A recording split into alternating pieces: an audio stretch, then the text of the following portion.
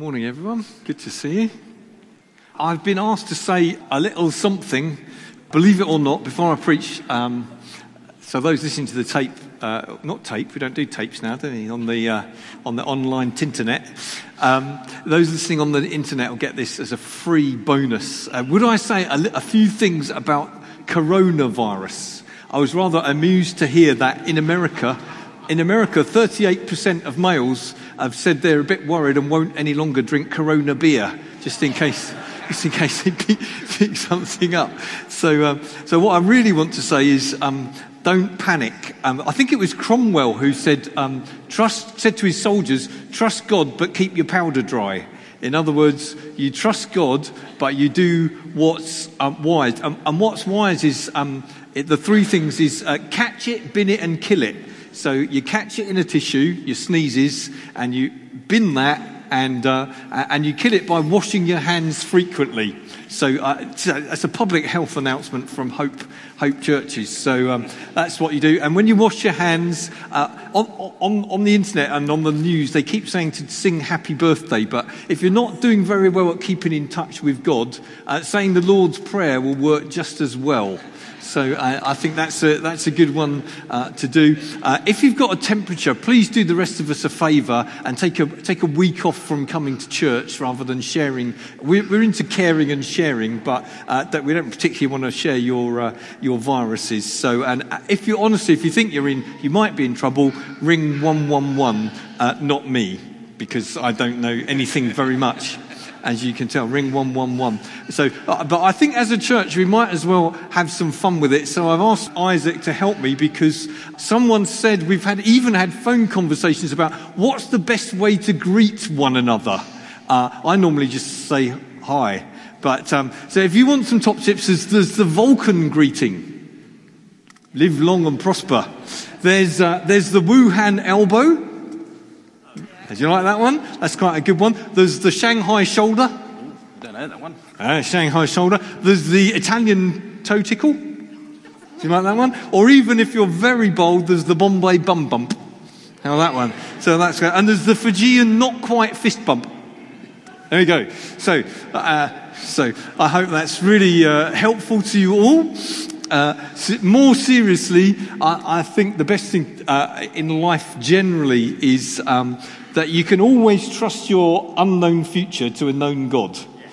And the truth is, all of the time our future's unknown, but He's known, so we can trust Him. So there we go. That's the end of that bit. That might get into the notice of the year. I don't know. We'll see. Good. If you've got a Bible, I want to begin with a verse from 2 Timothy chapter 2. We had a word about being in a season of amazing, unexpected, unreal amount of grace, and really we only survive because God's gracious anyway. And I'm very pleased He is, or I would be in big trouble. But Paul here is towards the end of his life, and he's writing to his son in the faith, Timothy. He's towards the end of his life. Later in Timothy, he says, I've fought the good fight. I'm nearly at the point of departure. It's a great word for dying. It's the word that they use when you cast off a ship. It's sort of, I'm off. And you untie the rope and you're off. He says so he's getting to the end of his life, and he's giving his last instructions to Timothy. And last words are sometimes important, not always important. I think one of the King George's last words were, "I feel much better now." So that wasn't quite so profound. But Timothy's last instructions from Paul, I think, are very good. And he says in 2 Timothy chapter 2, verse 1, "You then, my son, be strong in the grace that is in Christ Jesus." So that's amongst Timothy's last vital instructions for his ongoing ministry. Be strong in the grace that is in Christ Jesus. And I think that's an excellent exhortation for each of us this morning, and for us as Hope Church, to be strong, not in our own strength, because we don't have very much, but to be strong in the grace that's in Christ Jesus. And grace is a big theme. I really always enjoyed talking about the grace of God. There's, when Barnabas went to look at a brand new church that had just literally popped up through ordinary people sharing the gospel, he went to look at Antioch. And in Acts 11 verse 23, he went and he said he saw the evidence of the grace of God. I love that. Often people talk about grace as if it's a doctrine. It's not. It's God in action. It's God doing things that we don't deserve, maybe he didn't even expect. And he saw the evidence. He went there and he could see, wow, look what God's done by his undeserved goodness. Look what God's doing. And he saw the evidence of the grace of God. So I want to ask the question, what does it look like for us?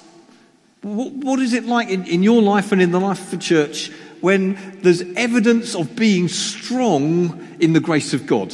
What would that look like? So I've got, I can't remember how many, but anyway, I've got some points and some of them will appear on the screen as if by magic.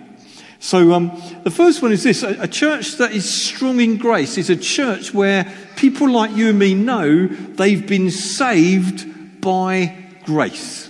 They know that, and so that's the first thing. Knowing, so it's a good question to ask yourself. If I'm going to be strong in grace, do I know that I am rescued, saved by the grace of God?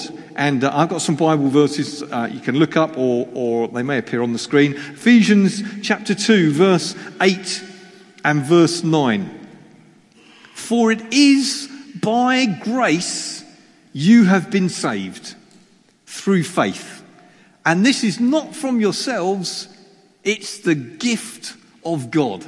So he goes on to say no one can boast. No one becomes a Christian because they wised up and got clever.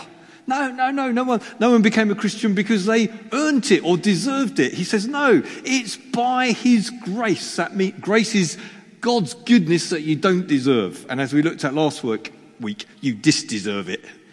No one deserves his grace, his goodness, his kindness. It's by grace we have been saved. It was God working in us, waking us up to our need. God working in us to see Jesus as a saviour and to cry out to him. It's through faith. Oh, yeah, but I put my faith in him. Yes, you did. Well done. But even that was a gift from God. Isn't that amazing? And that's how everybody becomes a Christian. It's by God's grace. That's really encouraging, actually, when it comes to sharing the gospel as well. Because I don't know about you, I often feel not very clever at doing that. I haven't got quite the right words. What if they ask this question or that question? I might not have the answer. No, it's by grace. Anybody's saved. We share, we invite, tell people about Jesus, tell people our story. It's by his grace we're saved. Do you know it? Do you know, if you don't know this morning, that by God's grace you've been rescued from your sin, from condemnation, from a lost eternity, then ask him for some. Yes. My friend, ask him. Say, God, I don't deserve it. Could you forgive me, please? Could you help me to understand what Jesus has done for me? So a church that's strong in grace is really strong on that God saved us by grace. Praise God for that. Amen? Oh, you dozy bunch. We're not very responsive this morning. Sorry, shouldn't say that. Slightly dozy bunch in some circumstances, whatever. Anyway, it's a wonderful thing to be saved by grace. I think sometimes we're over familiar with amazing things. And so grace stops being amazing. We just say, oh yeah. No, it's amazing that God, the maker of the universe, should want us for all eternity. It's amazing he should send his son to die for us. I'm astounded. Would you die for you? It's amazing what he has done by his grace. So a church that's strong in grace knows that they're saved by grace. Now, I'm going to go a little bit further than that and say a church that's strong in grace enjoys that. There's one thing to know, to give mental assent to a doctrine. Well, yes, I know I'm saved by grace and I've read Ephesians 2 and I put a tick by that. I believe that. That's one thing and that's great. That's part way there. It's another thing to say, and I really enjoy that. Yes. I enjoy the fact that God looks on me and sees the goodness of Jesus, not all my sin, because he's washed that away. And I've been in this divine swap shop. He's taken my sin and he's credited me with righteousness. That's wonderful. Let's enjoy that. To be honest, going back in my life, I was brought up in a church background that loved what they called the doctrines of grace. It sounds even better in a Welsh accent, actually. The doctrines of grace. So you see, doesn't that sound better? I was brought up in churches that loved the doctrines of grace, and there were some lovely people there. But by and large, the church was miserable. I'm sorry to say that. I mean, God bless them. But they knew the doctrines of grace, but they didn't seem to enjoy it. That what they seemed to do most of the time is look at others and find out what was wrong with them. And I just think, oh man, life's too short. No, if we're saved by the grace, the undeserved kindness and love of God, it's very honouring to enjoy it. Yes. To be saying, thank you, God. To be revelling in grace like a hippo wallows in mud. To be saying, oh, I love the grace of God. I'm so thrilled with God's grace. It's not just a doctrine. The grace of God is a doctrine, but it's the grace of God. It's not the grace of a theology book. It's the grace of God. God personally has been gracious to you if you're a believer. He's been really kind in ways we didn't deserve. And grace, you see, gives us access. Turn with me to Romans chapter 5, verse 1 and 2. Romans 5, 1 and 2. Therefore, since we've been some long words in here, really. Since we've been justified, that means it's a legal word. God declared you not guilty. That's what it means. It's a legal term. It's not a theological term. God declared you not guilty because of your trust in Christ, your faith. Because of this, we have peace with God through our Lord Jesus Christ. Amazing. Peace with God. Through whom we have gained access by faith into this grace in which we now stand. That's amazing, isn't it? God said you're not guilty. And by your faith, you've gained access. That's great. Wouldn't it be wonderful if you had, if there was some brilliant rock show that you really liked? I mean, Genesis are going to tour again, aren't they? And it costs about hundreds to get a ticket, I think. But imagine you were a fan of Genesis and you had an access all areas pass. That'd be fantastic. Well, some of you are thinking, no, it wouldn't. I'd absolutely hate that. What about if you could go to the White House or Buckingham Palace and have an access all areas pass? Whatever floats your boat. Some of you, it'd be a museum, I can tell, just looking at you. So, whatever. But wouldn't that be fantastic? An access all areas pass. Wow. So say, by God's grace, we have access to him. And he says, we've got access into this grace in which we stand. So we're no longer in a wibbly-wobbly land. We're no longer in condemnation. We're in grace land. Not Paul Simon's one. We're in grace land. Not Elvis's one either. We're standing in grace. That's fantastic. You say, oh, but I keep messing up. I keep falling over. Yeah, but you keep falling over in grace. It doesn't alter your see, oh, but my condition's not very good. Yeah, but your position is wonderful. Because you're no longer in condemnation. You're standing in the grace of God. That's fantastic. Oh, fall over. Well, get up again then. Dust yourself down and get on. Sorry, Lord, messed up again. Oh, got my hands dirty. Well, wash them again. Say the Lord's Prayer or sing Happy Birthday and carry on. We're standing in grace. And then he goes on to say, so we rejoice. We boast in hope of the glory of God. We can rejoice. We've got access. Hebrews 4 verse 16 talks about being bold, doesn't it? Having access to a throne of grace. You say, oh, I've not done very well this week. I can't really pray to God. Oh, God. No, actually, he says it's a throne of grace. See, he's always a big holy God and he's king and he is holy and he is God of the whole universe. And we should be respectful in awe of this wonderful God. But it says we have access to a throne of grace. When the king's your dad, you've got access. Do you see? It's different, isn't it? I can't imagine Prince Prince Charles coming in and thinking, oh, she's the Queen, I can't speak to her, because she's also mum or mama or whatever. Do you see there's access to the holy place to receive grace to help us in time of need and mercy when we need it as well. That's Hebrews 4:16. So let's enjoy God's grace for goodness sake. And it is for goodness because he's good and he's gracious and he's kind. So a church that's strong in grace knows they're saved by grace and enjoys God's grace. Do you enjoy God's grace? I hope you do. I revel in it. I depend on it every day. See, my son Joel, he sometimes works at our house. With this virus going around, he's going to be working at our house a bit more because they're not allowed to travel anymore. And Kerry sometimes comes round with Eloin on a Monday lunchtime if she's done, I don't know, toddler activities. They come in and Kerry's always very good because she's like that. She's nice, really. And I'm not saying Joel's not nice, but what you hear when Joel comes in is you hear the front door and it bangs. You may call out hi, you may not. And within a few minutes, what you hear is the fridge door opening. The tiger has come to tea. Yeah, that's right. Well, why has he got that? Well, because he's my son. He's got fridge rights. You know, it's just you have to put a label on something if you want it for tea to reserve it. You can't touch that. That's for our tea. Because he's a son. He's got this. It's a family thing. Well, to put it respectfully, when you've got fridge rights.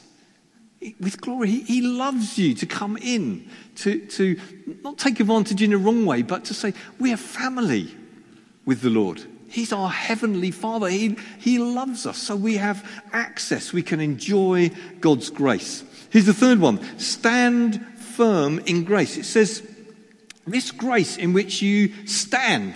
There are times where you have to take a stand and say, I'm not going to be tempted back into earning God's favour by striving and by all these other things.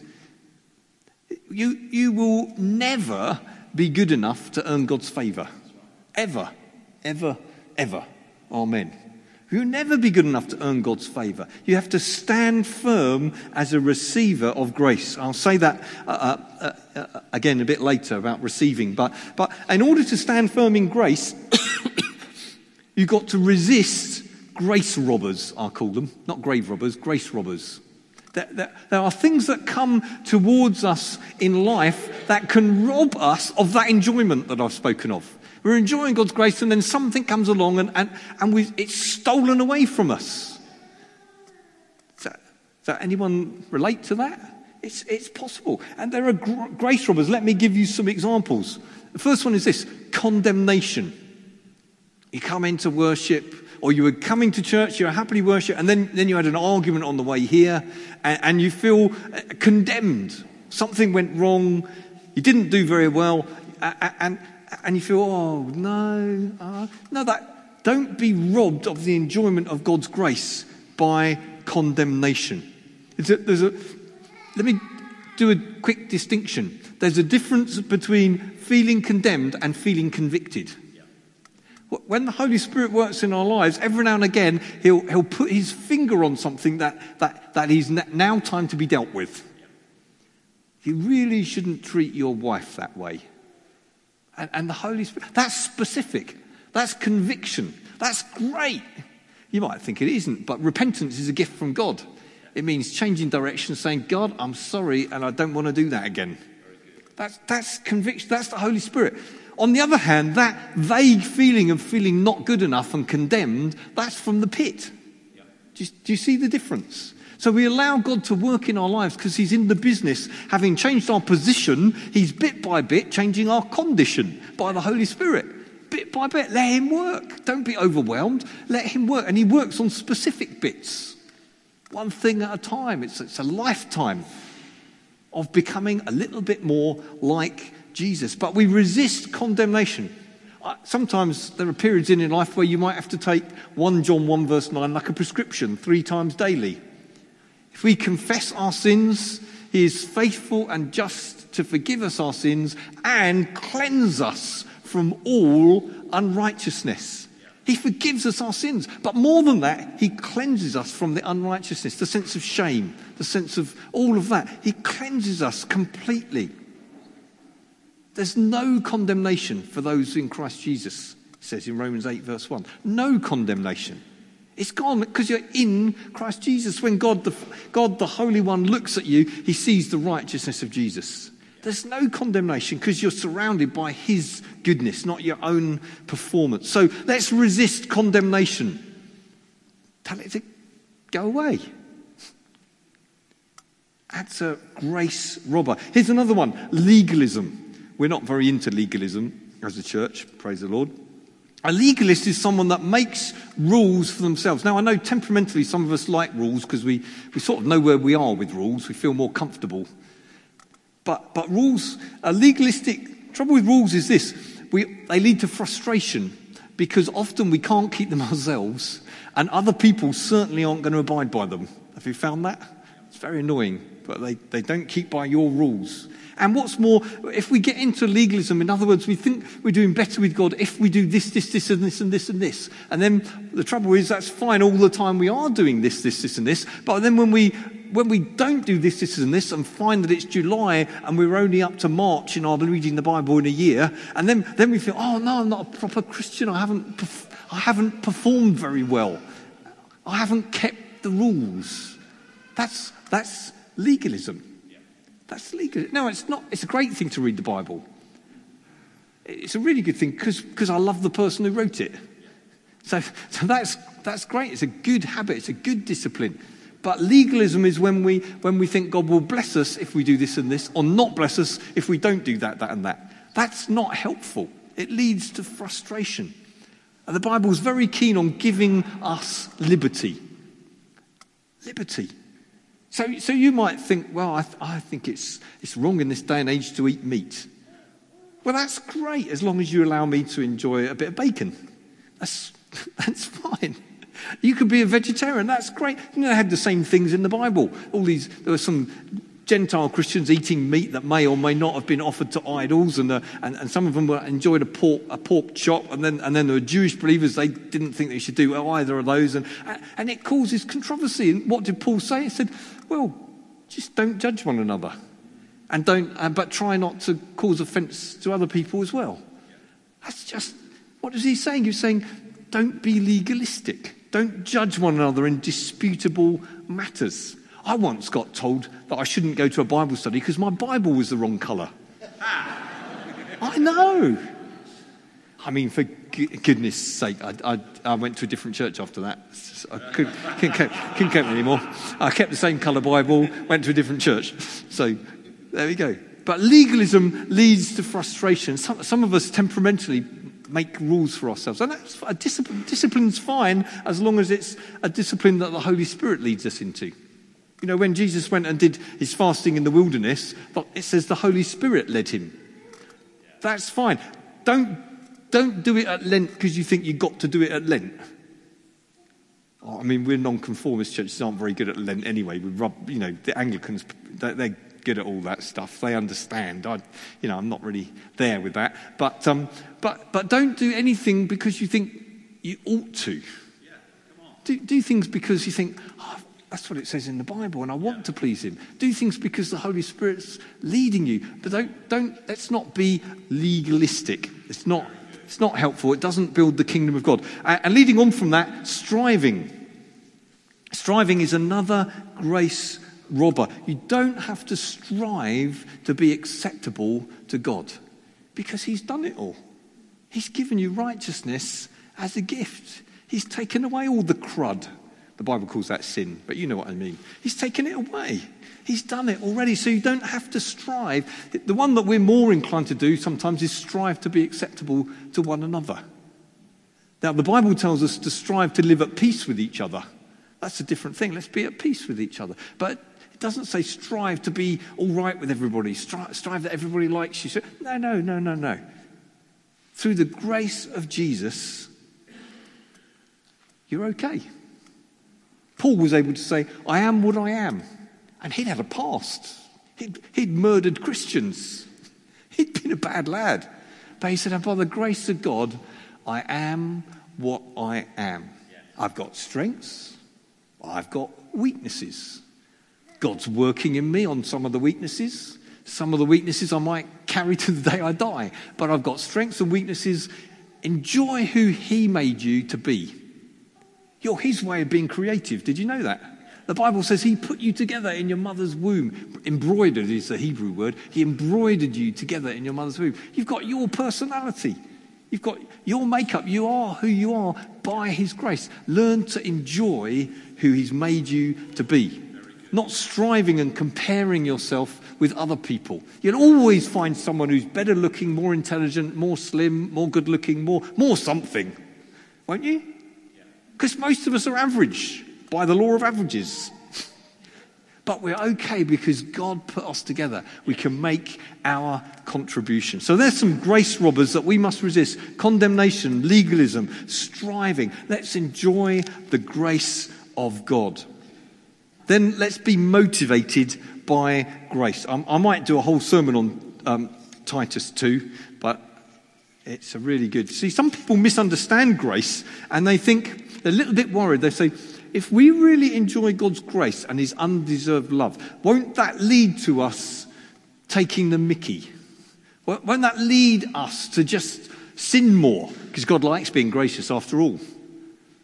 Paul wrote about that in Romans. He said, God forbid that we take advantage of God's grace in that way. And here in Titus chapter 2, verse 10 and 11, he says this, for the grace of God that appeared, that offers salvation to all people, teaches us to say no to ungodliness and no to worldly passions, and to live self-controlled, upright, and godly lives in this present age.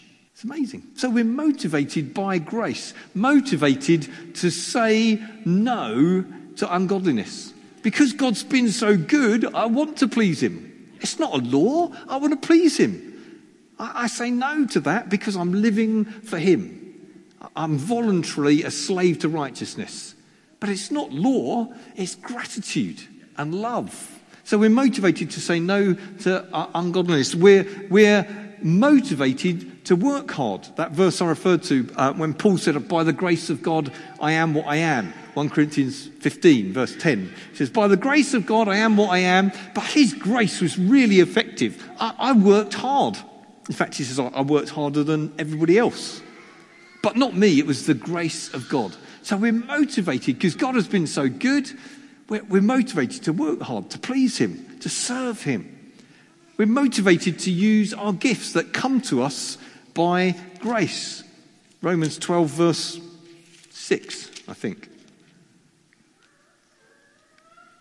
We've got different gifts according to the grace given us. I'm so pleased. I'm so pleased that some people in the church have got an eye for detail and administration. Because you don't have to know me very long to know that other than seminars, I've got no eye for detail. Not really. I mean, occasionally I notice something. But I'm so pleased. But that's a grace gift. Brilliant. That's fantastic. Because it lets me be me while they're being them. If your gift, some people have got the grace to prophesy. Some people have got the grace to encourage people. Some people have got the grace to help people and to notice practical need. Whatever. But grace motivates us to use the gifts God has given us. Well, if I've got that gift, that's not a great credit to me. It's just the thing I got because he gave it me. It doesn't make this person or that person any more important. By God's grace, he's given us gifts so we can use them with freedom and enjoy the gifts he gave you. Yeah? You could spend half your life trying to be somebody else, but they're taken. They're them, you're you. You can't try and be someone else. It doesn't work. No, enjoy who he's made you to be. So say no to ungodliness by grace. Work hard by grace. Not striving, but the grace he's given you. Use the gifts he's given you. Share the good news of Jesus, because people are saved by grace. And the last one is really, I've made into a whole separate point, is keep receiving God's grace, which means keep receiving God himself, really. Romans 15, 17? No, it's Romans 5:17, I think.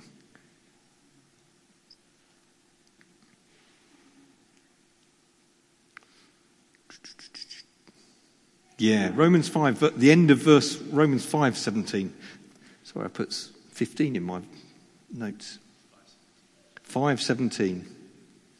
It's the end of, how much more will those who receive God's abundant provision of grace and the gift of righteousness reign in life through the one man, Jesus Christ? Doesn't reigning in life sound good?